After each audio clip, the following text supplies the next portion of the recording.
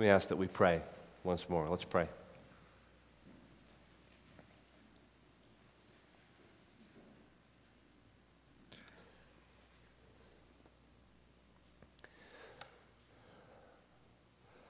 Father, how fruitless an exercise this would be if you don't come by your Spirit to help us.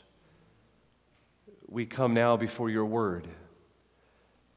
How will we understand it if you don't remove our blindness? How will we grow if you don't help us by your grace?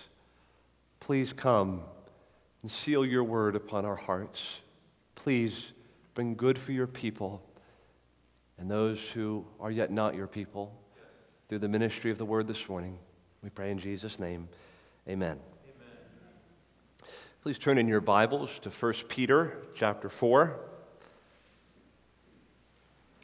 1 Peter chapter 4, we continue in our series this morning through the book of 1 Peter. We're going to be this morning in 1 Peter chapter 4, verses 8 through 9.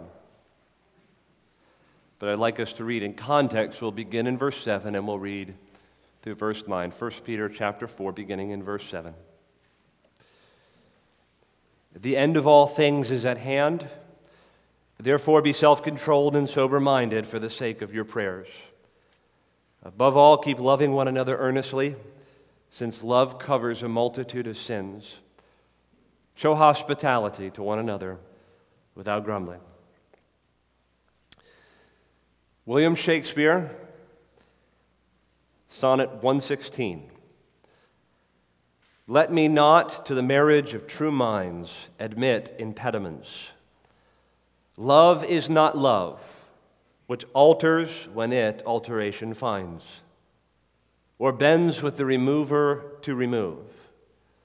Oh no, it is an ever-fixed mark that looks on tempests and is never shaken. It is the star to every wandering bark, whose worth's unknown, although his height be taken. Love's not time's fool, though rosy lips and cheeks within his bending sickle's compass come. Love alters not with his brief hours and weeks, but bears it out even to the edge of doom. If this be error and upon me proved, I never writ, nor man ever loved. This kind of love, of which Shakespeare writes, is the kind of love which every individual man, woman, and child longs to experience. Moreover, it is the kind of love we were meant and designed to experience. Further, when we are in touch with the most noble parts of ourselves, it is the kind of love we long to give to others and for which we ourselves hope to be known. There is something universally attractive and compelling and virtuous about this kind of love, which is perhaps why Shakespeare's words in this sonnet, written so many years ago, have echoed throughout the centuries and continue to be quoted and cherished to this day. But this kind of love that endures, the kind of love that is undaunted in the face of trials and failure, the kind of love that perseveres despite the sins and deficiencies of love's object, the kind of love that is given unconditionally, the kind of love that bears all things, believes all things, hopes all things, and endures all things. This kind of love has a more ancient source. This kind of love is bound up in the heart of God and has been revealed in His Word. It is the love of God which He has shown towards sinners in the person of His own dear Son, the Lord Jesus Christ. And more than that, it is the love that He imparts to all those who are His children, that they too might love one another with the same love with which He has loved us. It is the kind of love that is to be fundamental and basic to the life of the Christian community. This is how we are meant to love one another in the church. This love which does not admit impediments, which alters not when it alteration finds, which looks on tempests and is not shaken. This love is the theme of our passage this morning. Peter raises the issue of love, specifically loving one another within the community of faith, no less than 5 times in this short book of 1 Peter, actually once in every chapter. You can't read a chapter in 1 Peter without being reminded of the priority of loving one another in the church, in the context of a local church like ours. 1 Peter 1:22, having purified your souls by your obedience to the truth for a sincere brotherly love, love one another earnestly from a pure heart, since you have been born again. 1 Peter 2:17, love the brethren. 1 Peter 3:8, finally all of you have unity of mind, sympathy, brotherly love, a tender heart and a humble mind. Our passage in 1 Peter 4, Verse 8, above all, keep loving one another earnestly, since love covers a multitude of sins.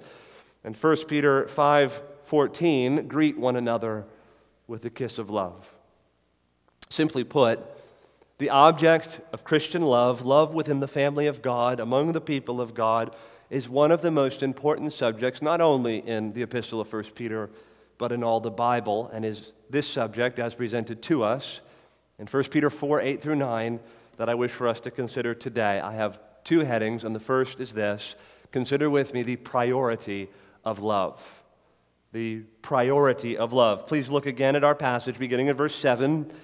The end of all things is at hand, therefore, be self-controlled and sober-minded for the sake of your prayers. Above all, keep loving one another earnestly, since love covers a multitude of sins. Show hospitality to one another without grumbling. I mentioned last week that the phrase, the end of all things is at hand, controls this entire passage through verse 11. Because the end of all things is at hand, meaning because we live now in the final stage of history, and history is moving toward the goal, which is the consummation, the return of Christ. Because the end of all things is at hand, we are, as the Lord's people, in light of this reality, to adopt certain attitudes and to cultivate certain virtues and to engage in certain activities, living in light of the end. And last week we saw in verse 7 that Peter begins with a call to self-control and sober-mindedness, leading us to prayer, to engage in the work and purpose of prayer. But now Peter takes up this issue of love, and he accentuates and enhances the priority of love even more with the phrase, above all. I think it wouldn't be wrong to understand Peter to be saying, yes, in light of the end, prioritize self-control and sober-mindedness, and prioritize prayer. But even more important than those things is the matter of loving one another. Brothers and sisters, the end is near. You need to be self-controlled and sober-minded for prayers, and above all else, you need to give yourself to loving one another earnestly. He says to these Christians living as exiles in a hostile world that is not their home, who are living at the end of all things, that above all else, this is to be your highest priority. You must continue loving one another earnestly.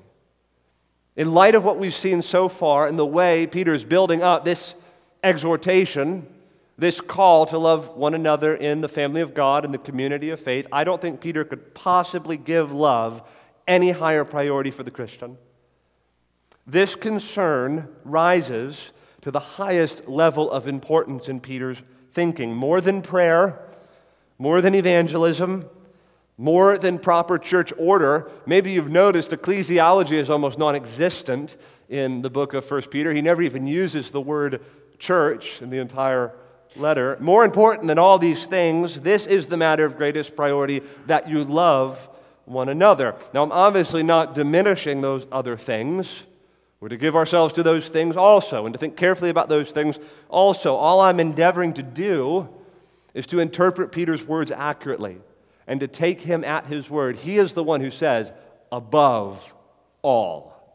This is the matter of priority. This is the matter of preeminent importance. He is making a value judgment. He says this surpasses all other concerns in terms of importance and priority. Brothers and sisters, I don't know what you regard as important in terms of your involvement in the life of this particular church. I don't know how you assess the most important contributions you can make to our church life here. But if love for the brethren, love for your brothers and sisters sitting to the right of you and the left of you and in front of you and behind you, if love for your brothers and sisters in Christ is not at the top of your list, then your priorities are not rightly ordered according to Peter, and according to the rest of the New Testament. I want you to appreciate this is a burden Peter has, but it is not unique to Peter. This is a burden we see repeated again and again throughout the New Testament. And I want us to appreciate just how prominent this teaching is in the New Testament, that love is the highest of our priorities in the family of God. Almost nothing in the Bible rises to this level of importance. So I just want to highlight a handful of very well-known and prominent texts from other passages in the Bible to illustrate how significant the priority of love is to the Lord Jesus Christ and for the church. And I want to mention these texts, frankly, because I don't think enough Christians appreciate just how important this is in the Bible. Just how prominent, even preeminent, this theme of love for our brothers and sisters is in the Scriptures. Love that perseveres, love that is intelligent, love that overlooks offenses. I'm just going to read a few verses, and then I'm going to ask you in a moment to turn to 1 Corinthians 13, so maybe you could get your thumb there.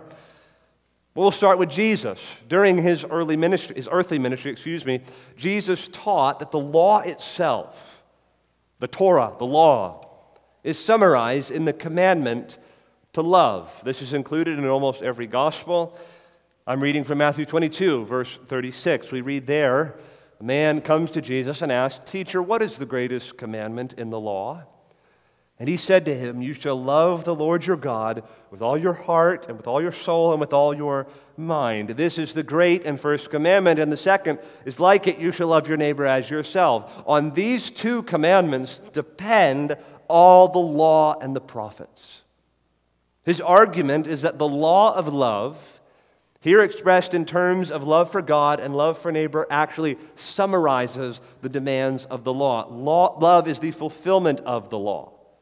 If you love perfectly, you keep the law perfectly. Now, it's important we understand that this statement from Jesus doesn't represent a reduction or abrogation of the law. It is a summary of the law. If you love your brothers and sisters and your neighbors as you ought, you will keep the law with respect to them. You won't commit adultery with them. You won't have hatred in your heart against them. You won't covet what they have. Love is the fulfillment of the law, indeed, the summary of the law. Further, Jesus in his earthly ministry didn't just teach about love, he modeled love for his disciples and then commanded them to follow his example. So John chapter 13, one of my favorite verses in the Bible, the beginning of the upper room discourse, right before Jesus stoops down to wash the feet of his disciples. John says this about him: "Now before the feast of Passover, when Jesus knew his hour had come to depart out of this world to the Father, having loved his own who were in the world, he loved them to the end." That's how Jesus loves us. Having loved his own, his flock, his people, he loved them to the end. And then he washes their feet, and then that chapter concludes with this new commandment that Jesus gives. John chapter 13, verse 34, "A new commandment I give to you, that you love one another. Just as I have loved you, you also are to love one another. By this, all people will know that you are my disciples if you have love for one another." Now, I preached on this passage probably about 2 years ago. I don't expect anybody remembers that sermon. But when I preached that message, we asked the question, in what sense is this a new commandment from Jesus? Because you probably know the Old Covenant law required love. The motive of obedience to Old Covenant law was meant to be love also. So it's not new to say that we're to love one another, right? So in what sense is this a new commandment? And it's new, I argued in that sermon, and still believe in two ways it's a new commandment. Number one, it's new in terms of the standard for love. It just couldn't be said in Leviticus that we're to love one another as Jesus Christ has loved us and modeled love for us. But now Jesus has come, and he's lived a life of love before his disciples and given his teaching on love and lived faithfully in the life of love. And now he says you're to follow this example that I have laid for you. The standard has been given, a new standard. But the second way this is rendered a new commandment is that it's given a new priority. This is Jesus' church, his disciples, his ecclesia, his little band that he has called out from the world. His church is going to get started and to go forward. And he says, this command that you love one another is to take a place of special priority among my people. It will be the distinctive mark of the people of God. It will be like the seal that you are my people. By this, the world is going to know those are Jesus' people. Those are people who follow Jesus Christ. Look at their love. That's how you can tell that they are disciples of the Lord Jesus. Now, turn please to 1 Corinthians 13 as we look to the statements that the apostles themselves have made, the apostle Paul in particular. 1 Corinthians 13, often read out at weddings. That's not inappropriate, but when Paul wrote these words, I don't think he was thinking at all about love in marriage, though this passage certainly would apply to marriage. He was talking about love within the Christian church, like the love we have for one another in the family of God. I don't think people have reckoned with the significance of this passage as they ought. The statements that Paul makes here are so categoric, so absolute, so sweeping. We need to allow them to have their full effect in our lives and in our hearts. So 1 Corinthians 13, look at verse 1. Paul says, "If I speak in the tongues of men and angels, but have not love, I am a noisy gong or a clanging cymbal.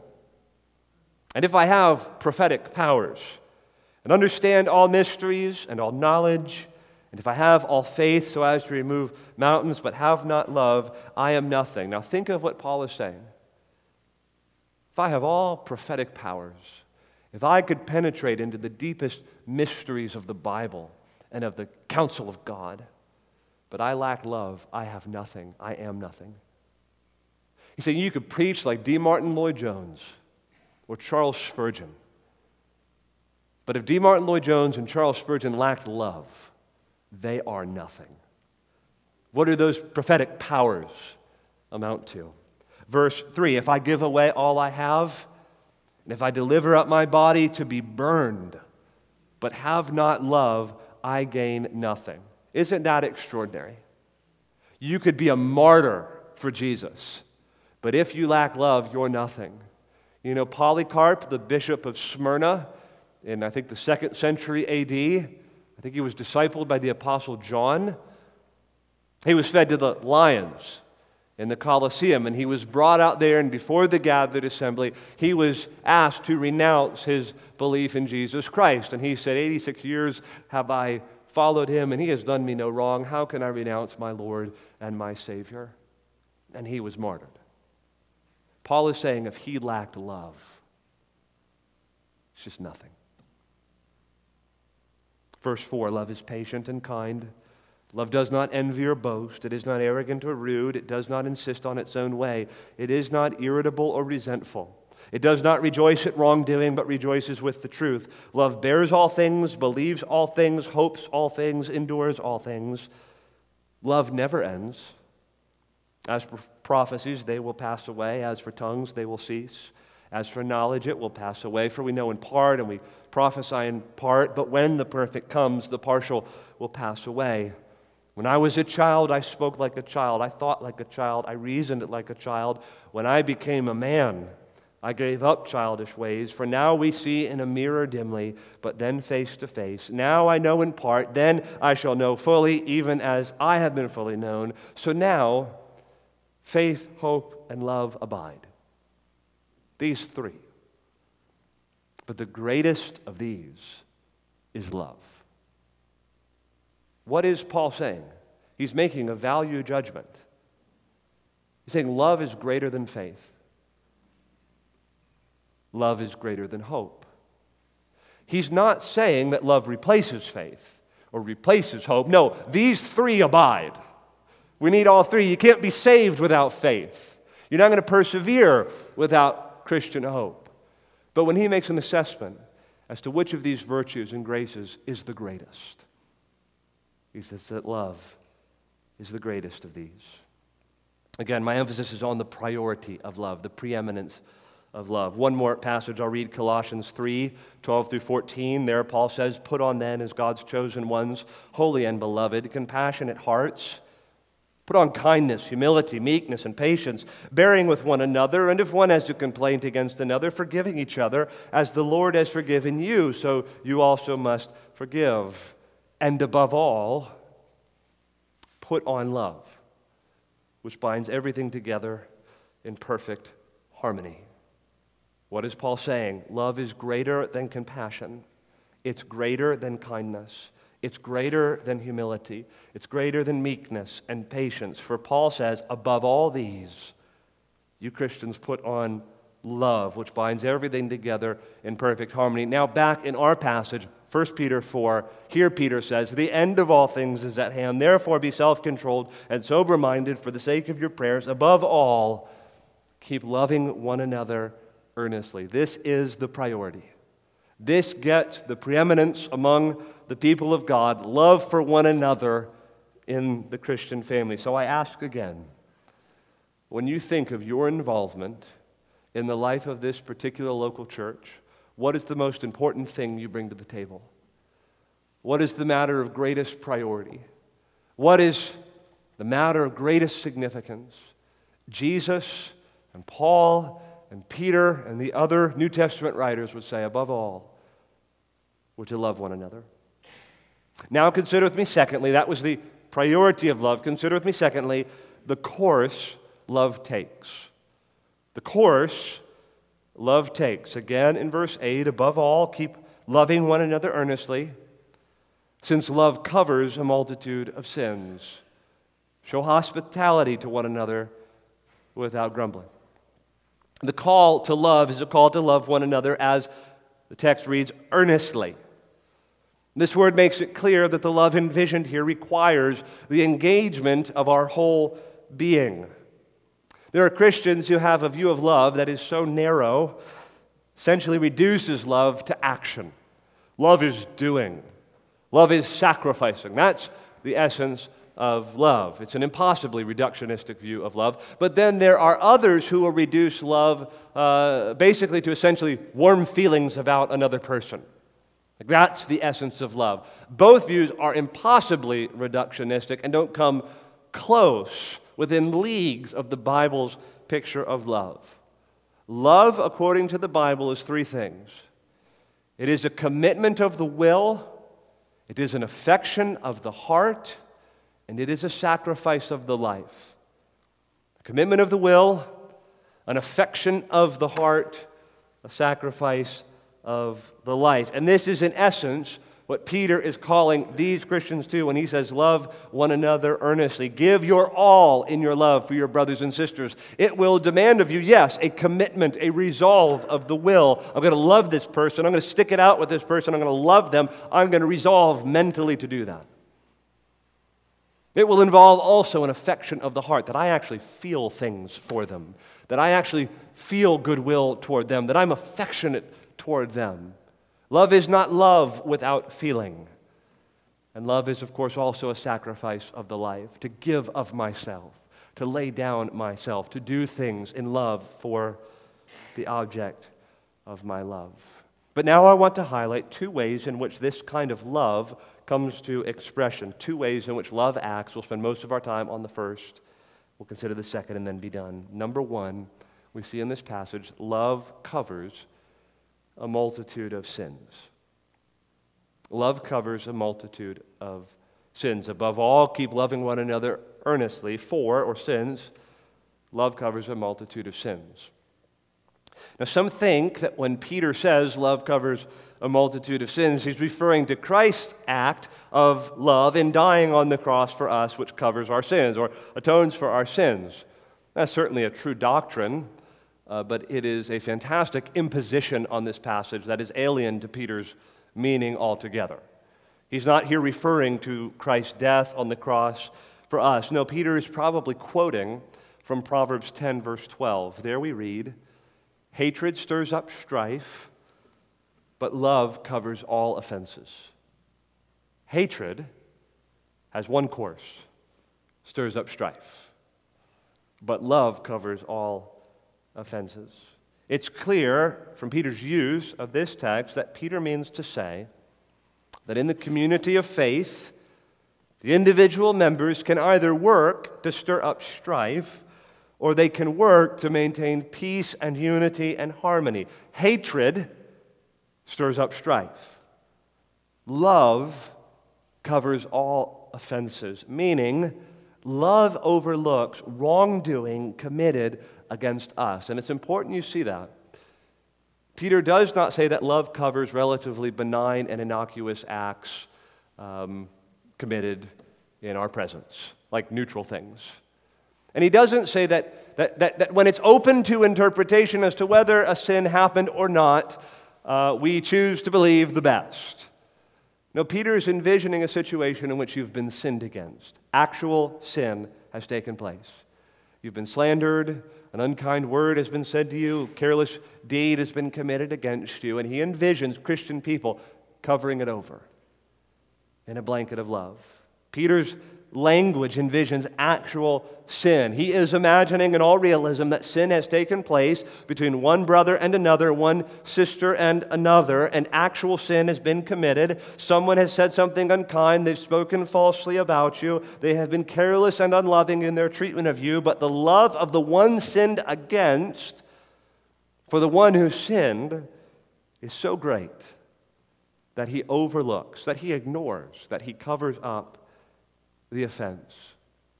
The image of sweeping it under the rug is the idea. Peter's acknowledging that one of the functions of love is a commitment, a resolve to overlook the sins, faults, and offenses committed against us by our brothers and sisters in the church. If you gossip, if you stir up division, if you are factious, if you are quick to take offense, as the Proverbs say, that is a function of hatred for your brothers and sisters. But if you overlook offenses, if you are quick to forgive your brothers and sisters, if you refuse to be offended and commit yourself to ignoring and forgetting the unkind word or the careless deed done against you, that is a function of love. Now, this is not to say that there is never a time to confront sin and acknowledge offense.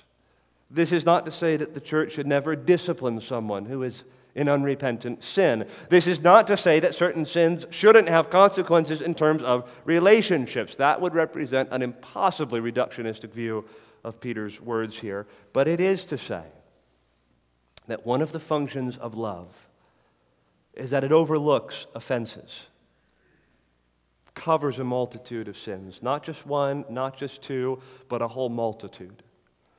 Or as our Lord says, not 7 times, but 70 times 7. I don't think we appreciate just how radical the call to forgiveness is in the Bible. Again and again, we're told to forgive one another as God in Christ has forgiven us.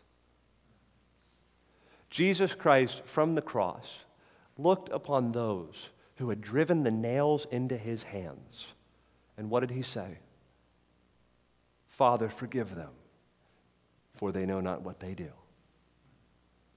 A lesser-known passage, I think it's in 2 Timothy 4. The Apostle Paul says, at my first defense, no one stood with me. In fact, all abandoned me. May it not be counted against them. Abandoned by his friends in his hour of need. Lord, I don't want you to look on the offense. I don't want this sin imputed against them. That's a Christian attitude toward the offenses of others against us. Love overlooks sins, both small and great. One of the commentators says this: a person who is under the control of godly love acts when a private personal injury has been done to him as though nothing had occurred. In this way, by simply ignoring the unkind act or the insulting word, he brings the evil thing to an end. It dies and leaves no seed. This consideration gives dignity and worth inestimable to the feeble efforts of the most insignificant of us to make love the controlling principle of our daily lives. Listen to what D.A. Carson says here. Peter assumes realistically that various breaches will occur in the Christian assembly. Get a bunch of sinners together, tell them to live in covenant together, tell them to gather together all the time. They're going to sin against each other. He assumes realistically there's going to be breaches that occur in the Christian assembly. He says just as they occur in a family. But in a mature family, the love of each family member for the others covers over the breaches. So also in the church. We must face the fact that sins will be committed and be prepared to cover them over with love. Listen to this. For there is no way back to the innocence of Eden. Certainly not by probing each blemish and letting it all hang out, going over the same sins and failures again and again. There is no way back. There is only a way forward through the cross to forgiveness and forbearance. Christians must love each other deeply because love covers over a multitude of sins. Mature Christians know their own hearts well enough to realize that they need such love and need to display it. Carson's saying, how will you move forward in a community full of sinners? All in this sinful mess together. All with sinful attitudes and sinful dispositions and all kinds of offenses we're going to commit against one another. How can you expect that community is going to forge a way forward? He says you can't go back. You can't expect innocence among fallen men and women. You can't go back to Eden. There is only one way forward.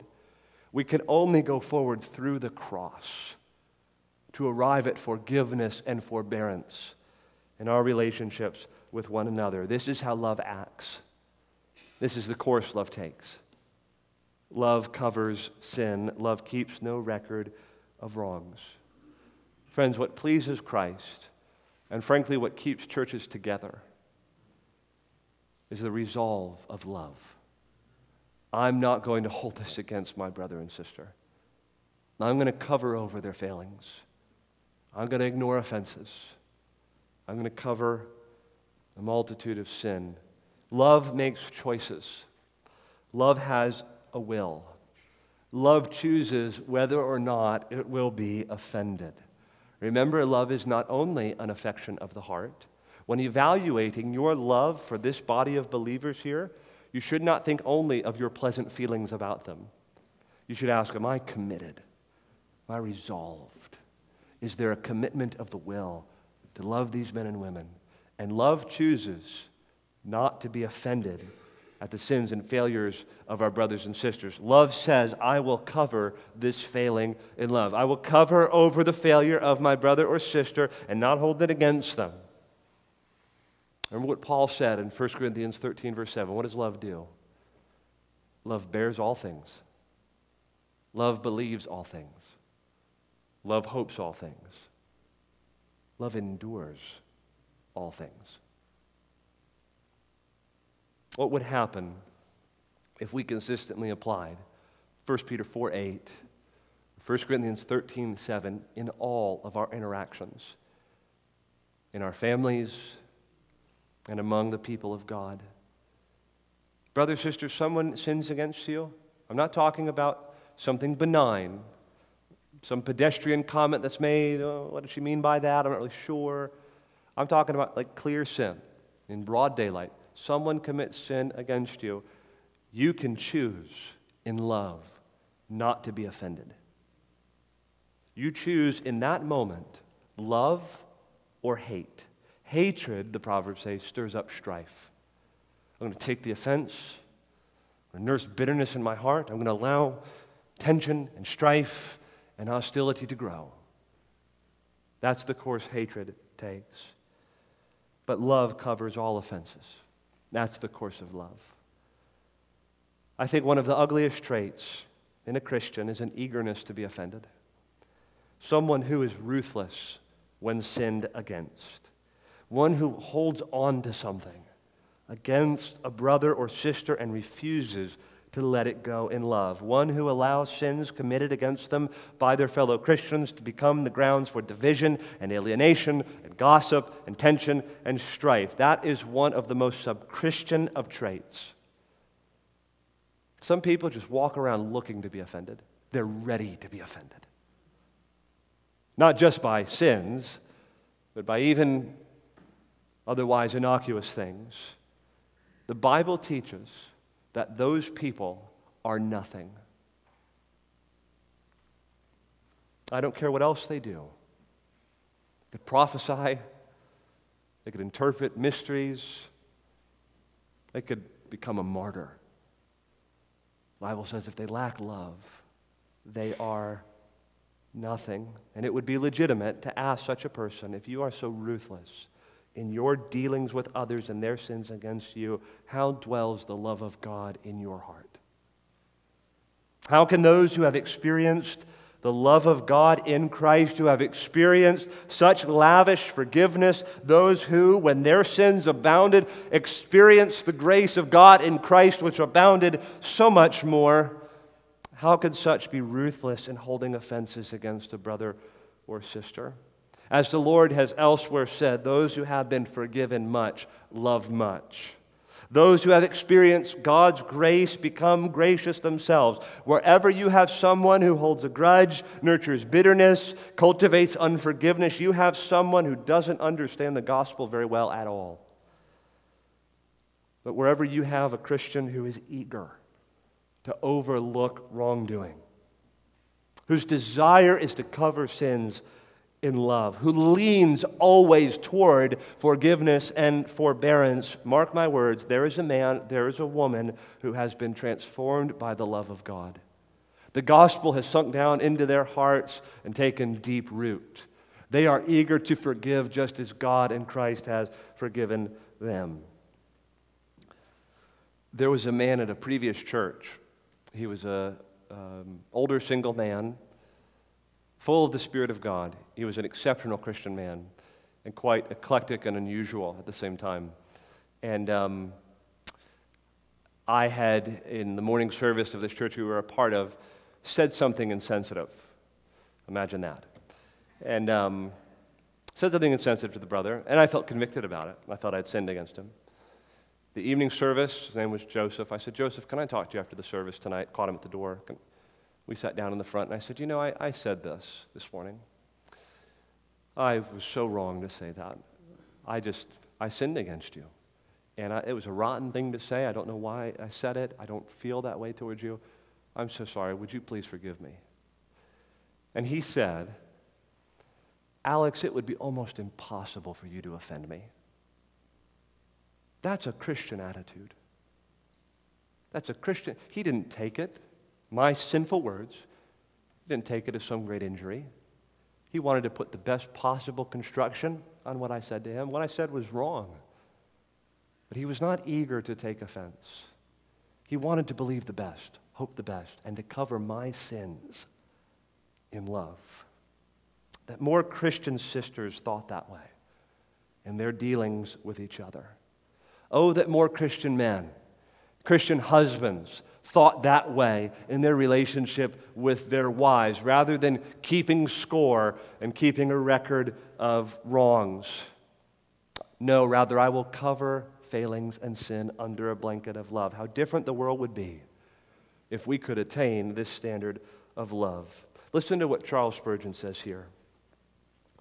Love has no wish to see faults. Love covers. Love stands in the presence of a fault with a finger on her lip. Love covers all injuries by being silent about them and acting as if they had never been. She sitteth alone, and she keepeth silence. Oh, that we had such a love, that it would cover all and conceal all, so far as it is right and just that it should be covered and concealed. Don't you feel convicted? Like, don't names come to your mind of people you want to love better? I've failed in love. I've been too eager to take offense. I've allowed tension and strife and animosity to enter the relationship. No, love, brothers and sisters, is eager to cover sin. I would encourage you, just commit, my brother, just commit, my sister. I'm not going to allow the sins of my brothers and sisters to loom so large in my mind that it holds me back from loving them. I'm going to have large eyes to my own faults, and I'm going to have to squint to see your faults. We're not that way, right? We all have 20/20 vision for the faults of others, and we all need like a -30 prescription to see our own faults, right? The Bible says it should be the other way around. Self-knowledge would have us see our sins in full view. And love would have us cover the sins of our brothers and sisters such that we don't see them. Again, Spurgeon says, love is a quick eye to see the best qualities of others, and it is habitually a little blind to their failings. Her blind eye is to the fault, and her bright eye is for the excellence. Husbands, you want to honor your wives today on this Mother's Day? If you've got a blind eye and a bright eye, have a blind eye to her faults, a bright eye to her excellencies. And wives, adopt the same posture toward your husband. Brothers and sisters in the church, adopt the same posture toward one another. Wherever there is a successful Christian marriage, and wherever there is a church that stands for decades united and that abounds in love, you can be sure that there has been this resolution of love that covers a multitude of sins. Friends, there's no way backwards. Can't go back to the innocence of Eden. There's only moving forward through the cross in our relationships with one another, toward forgiveness and toward forbearance. We are all in this sinful mess together, and who of us could possibly survive? How could we ever make it as a church if we insist on holding every sin, every grievance, every offense against each other? Let us instead be a community shaped by the gospel, so cognizant, so familiar with the grace of God in Jesus Christ that we dare not hold our sins against one another. We are eager to forgive, eager to dispense grace, leaning toward freely showing mercy and kindness and love to our brothers and sisters in the church. It is by an acquaintance with the love of God in Christ that we become 1 Peter 4:8 people. May God make it so. There's a second course that love takes according to this passage. I'll just be very brief here. Love shows itself in covering sins, but also it shows itself, we read, through hospitality. Verse 9, show hospitality to one another without grumbling. See, hospitality in the church is a function of love. Love covers sins. Love receives brothers and sisters in hospitality. It's a function of love. It's a command of Scripture. This is one of the reasons why we have sought to cultivate and nurture within our church family a culture of hospitality. It is very hard to be alienated from people who have shared table fellowship with you. It's very hard to slander those who you have taken into your home and into your life and into your heart. If we show such hospitality to one another, it is one of the greatest habits, one of the greatest disciplines, one of the greatest virtues by which we can maintain unity and love within the body of Christ. And so I encourage you, in light of this passage, all of us here, to be busy about the work of showing hospitality to one another and doing it without grumbling, doing it in cheerfulness. And I'll just encourage you, there's lots of different ways to show hospitality. I think the best way is having people in your home. That seems to be the most common way in the Scriptures. And so if you have a home, God has gifted you with resources, at a kitchen and an oven, you can make some food for somebody and have them over and get to know them and enter into their lives and enter into their hearts. Be about that work. God calls us to this in love for one another. It's the course hospitality takes. I recognize that not everybody can do this, though. Not everyone here has a home that's suitable to bring people back to, a living arrangement that they can use for hospitality. Not everybody has the resources whereby they can put a meal out there for people and things like that. There's many ways to show hospitality. You see someone in the assembly this morning who's sort of on the outskirts, looks like they don't have a friend, looks a little bit lost in the crowd. Go up and introduce yourself. Talk to them. Love them. Share life with them. That's hospitable conduct. Take a brother, sister out to coffee. Say, hey, let's get together to pray together. I want to share my life with you. I want to help you. I want to serve you. Minister to them in some kind of way. That's all hospitable behavior. This is the course that love takes. The work of hospitality is enjoined on all of us, and it is to come to expression in our relationships with one another. It's one of the best ways to cultivate this kind of love, the kind of love this passage is talking about. It is cultivated in part through hospitality. But now I need to close. I have prayed that God would use this message to awaken in our hearts and ignite in our hearts a deeper love for one another, particularly love that is resolved through the grace that God supplies to overlook the sins and offenses of our brothers and sisters. And I have prayed that we would all be humbled and inspired by the vision of love laid out for us in this passage, brothers and sisters, the end of all things is at hand. Above all, keep loving one another earnestly, since love covers a multitude of sins. Show hospitality to one another without grumbling.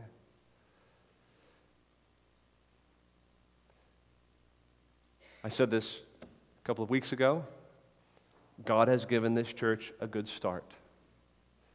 A sister in Christ at the Sunday night prayer meeting encouraged us along those lines as well. God has given us a good start.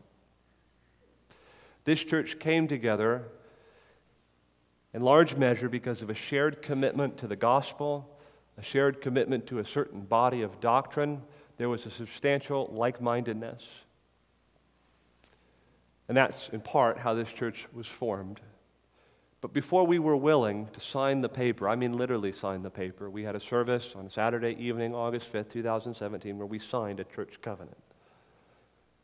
Before we were willing to do that, we wanted to see and to discern that God was really establishing bonds of love between the members in the church. That truly we loved each other, we're committed to one another, we're affectionate toward one another, and that took a little bit of time. It's one of the reasons why we didn't start day one as Emmanuel Church and slap it on the sign and all of that. Okay, I'm just looking with pastoral eyes on this congregation and on our church membership. I don't think the challenge for us in terms of whether or not this church will be here 50 years from now if the Lord should tarry, I could be wrong, I don't think the challenge for us in terms of making it together is going to come primarily in the form of doctrine.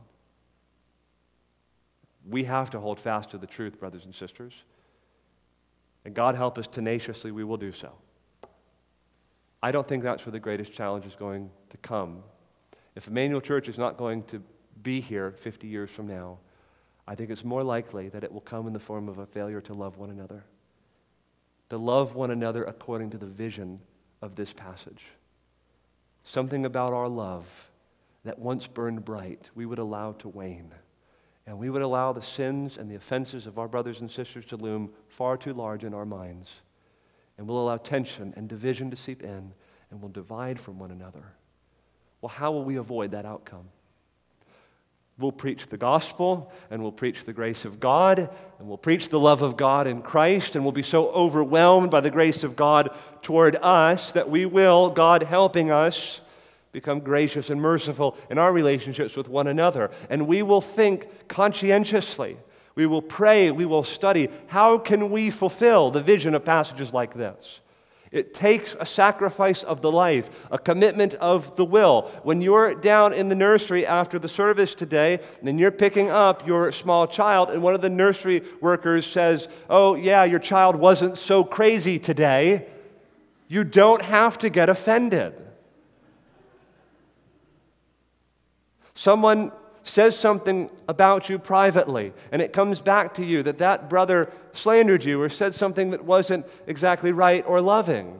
You don't have to get offended. I know it's wrong, I know it's sin, but you should think to yourself, no, I'm not going to take offense. I love this brother. I love this sister. And if there are 10 interpretations I can make on this situation, 9 of them bad, 1 of them good, love chooses the one that is good. Love bears all things, believes all things, hopes all things, endures all things. If we're going to make it, brothers and sisters, for the next 100 years or until Jesus comes back, it will not come without a sustained commitment, fanned into flame by the Spirit of God, to love one another. May God make us faithful in these things. I want to read one more quote to you and propose to you that this is how we will endure. You wonder, you think about the demands of 1 Peter 4, 8 and 9, and you say, you know what? I don't think I can do that. If someone says that about my kid, when I go downstairs, I'm leaving this church, I'm out. Or I'm not inviting her to the play date anymore. Well, I just will avoid that, brother. The church is getting a little bigger nowadays. I think I can kind of make my way around the room where we don't have to interact. I struggle to actually cover sins with a blanket of love. This is the anecdote. Again from Charles Spurgeon. He says, best of all, love sucks her life from the wounds of Christ. Love can bear, believe, hope, and endure because Christ has borne, believed, and hoped, and endured for her. I learned to love through feeling a pierced hand laid on my shoulder and hearing in my ear a sorrowful voice, that self-same voice which cried, my God, why hast thou forsaken me?" I would see that vision and hear that voice, and then, what then? Why, I must love. I must love. I must love. Love makes us love. Love bought us and sought us and brought us to the Savior's feet, and it shall henceforth constrain us to deeds which else would be impossible. May the Lord of love look into your eyes with those eyes which once were red with weeping over human sin. May He touch your hands with those hands that were nailed to the cross and impress the blessed nail marks upon your feet, and then may He pierce your heart till it pour forth a life for love and flow out in streams of kind desires and generous deeds and holy sacrifices for God and for His people. God, grant it for Jesus' sake. Amen. Let's pray together.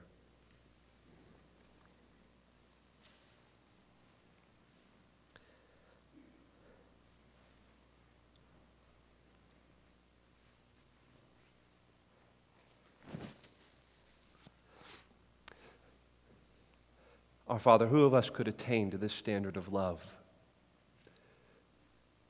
If left to ourselves and left in our sin. We can only love like this through an acquaintance with your love for us.